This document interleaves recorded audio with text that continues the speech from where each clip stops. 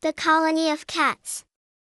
Long, long ago, as far back as the time when animals spoke, there lived a community of cats in a deserted house they had taken possession of not far from a large town.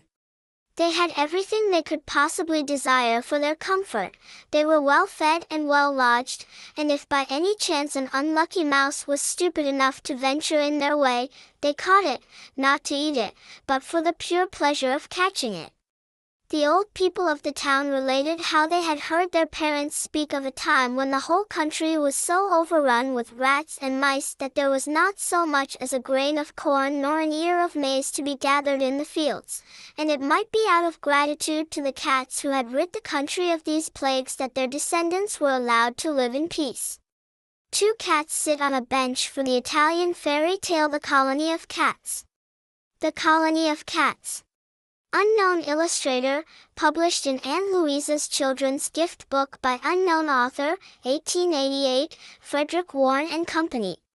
No one knows where they got the money to pay for everything, nor who paid it, for all this happened so very long ago. But one thing is certain, they were rich enough to keep a servant, for though they lived very happily together, and did not scratch nor fight more than human beings would have done, they were not clever enough to do the housework themselves, and preferred at all events to have someone to cook their meat, which they would have scorned to eat raw.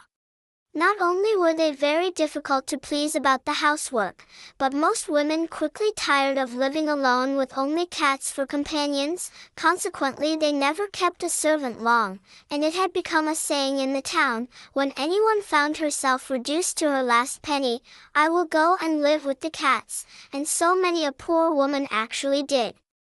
Now Lizina was not happy at home, for her mother, who was a widow, was much fonder of her elder daughter, so that often the younger one fared very badly, and had not enough to eat, while the elder could have everything she desired, and if Lizina dared to complain she was certain to have a good beating.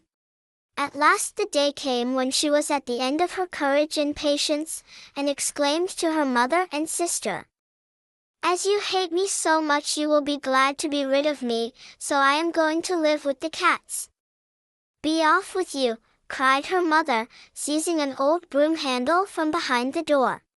Poor Lizina did not wait to be told twice, but ran off at once and never stopped till she reached the door of the cat's house.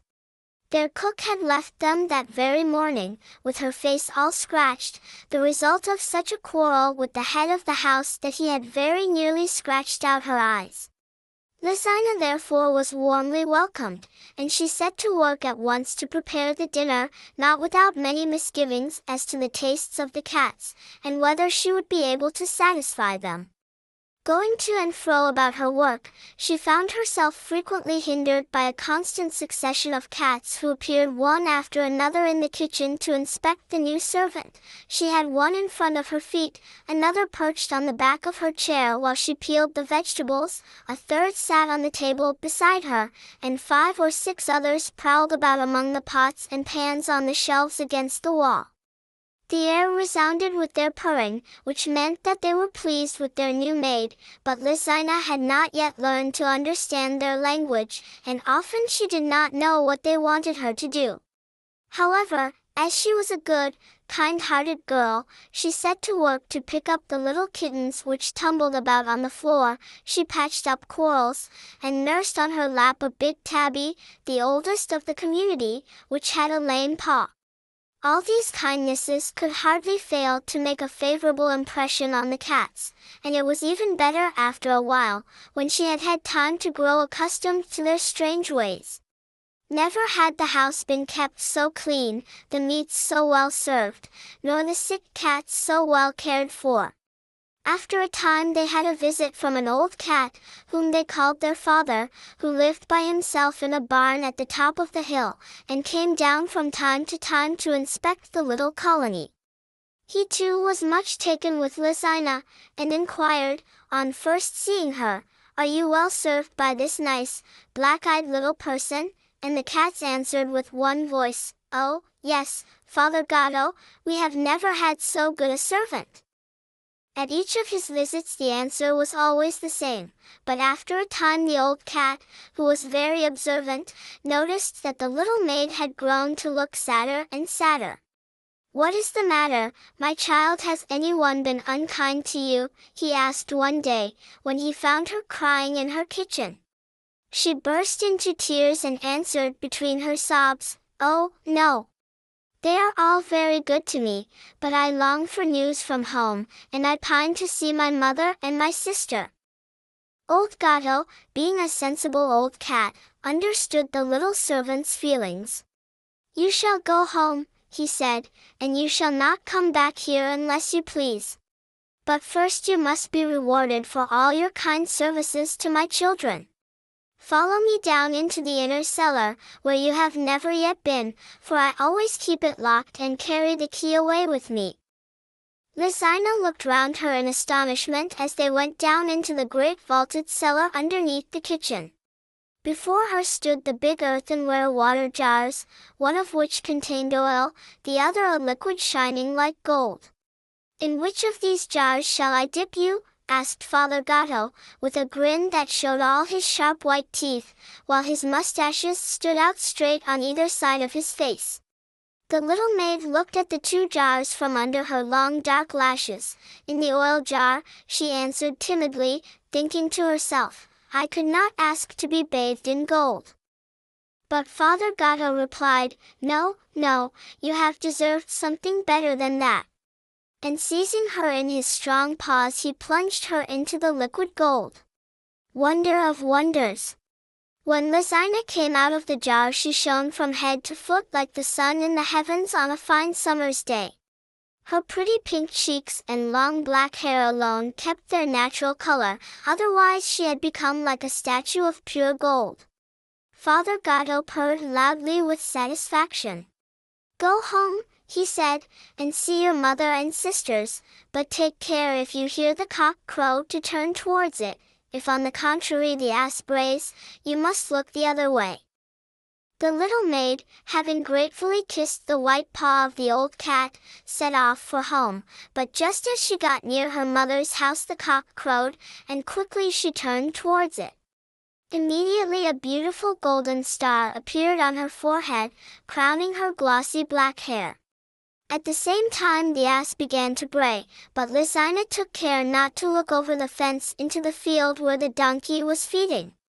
Her mother and sister, who were in front of their house, uttered cries of admiration and astonishment when they saw her, and their cries became still louder when Lizina, taking her handkerchief from her pocket, drew out also a handful of gold. For some days the mother and her two daughters lived very happily together, for Lizina had given them everything she had brought away except her golden clothing, for that would not come off, in spite of all the efforts of her sister, who was madly jealous of her good fortune. The golden star, too, could not be removed from her forehead. But all the gold pieces she drew from her pockets had found their way to her mother and sister. "I will go now and see what I can get out of the pussies," said Peppina, the elder girl, one morning, as she took Lizina's basket and fastened her pockets into her own skirt.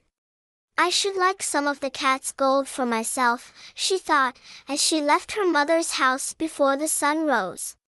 The cat colony had not yet taken another servant, for they knew they could never get one to replace Lizina, whose loss they had not yet ceased to mourn.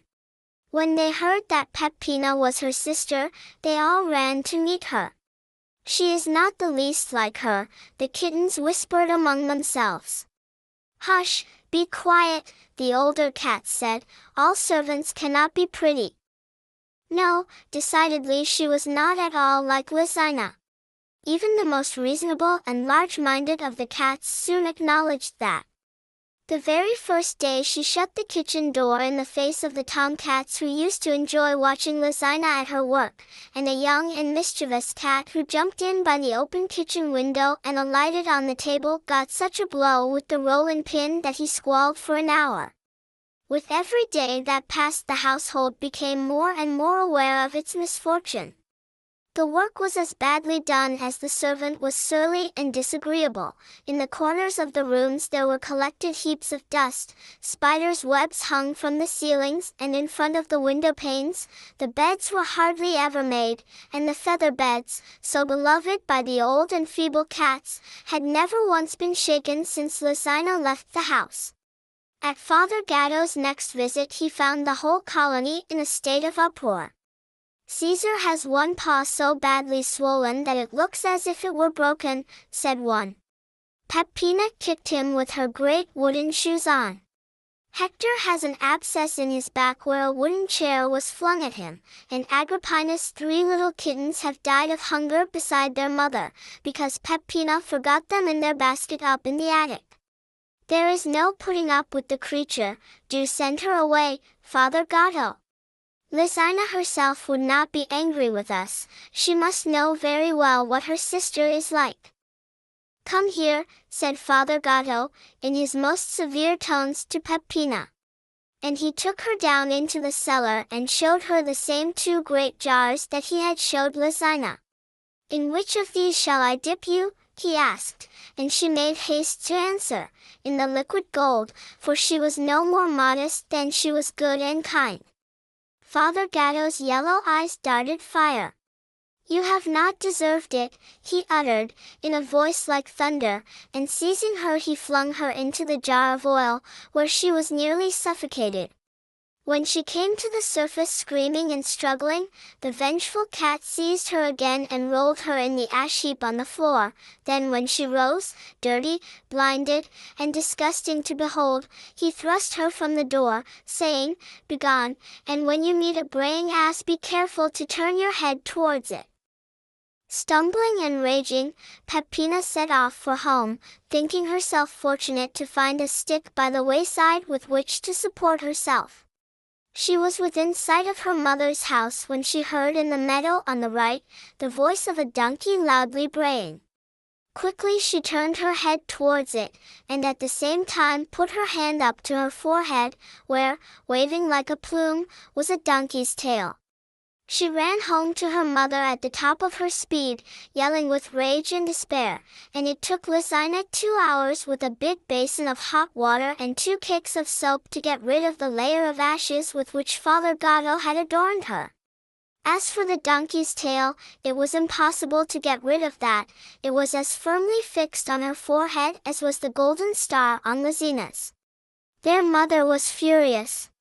She first beat Lucina unmercifully with the broom, then she took her to the mouth of the well and lowered her into it, leaving her at the bottom weeping and crying for help. Before this happened, however, the king's son in passing the mother's house had seen Lucina sitting sewing in the parlor, and had been dazzled by her beauty.